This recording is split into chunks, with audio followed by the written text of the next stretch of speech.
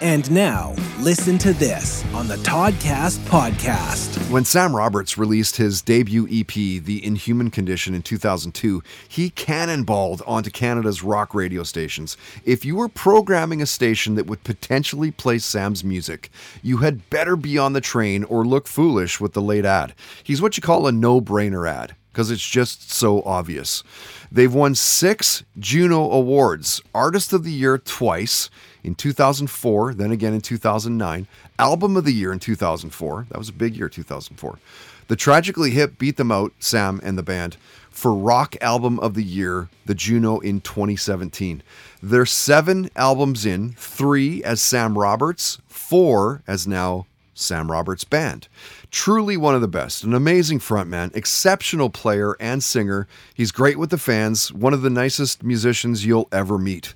And when Sam was a guest of the podcast, we talked about AC/DC firing their drummer, their singer's hearing loss, the shows that he was binge watching at the time. Trump came up, so did legalized marijuana, family, politics in Canada.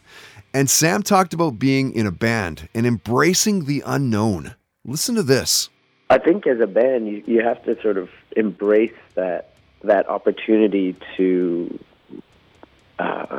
go out and explore things that you haven't seen before, done before, and that was the driving force behind that show in a sense. And a lot of what we do, again, south of the border, is to just go off and try to instigate something, try to develop some kind of relationship with a fan base down there. And yeah, in order to do that, you kind of have to strip away anything that you might consider as being, something you deserve or something that's your right as a band. We deserve to play in theaters or arenas or, big, shiny venues. You have to forget all that. It's an incredibly unhealthy way of looking at it. You have to always feel that you are hungry and have something to prove.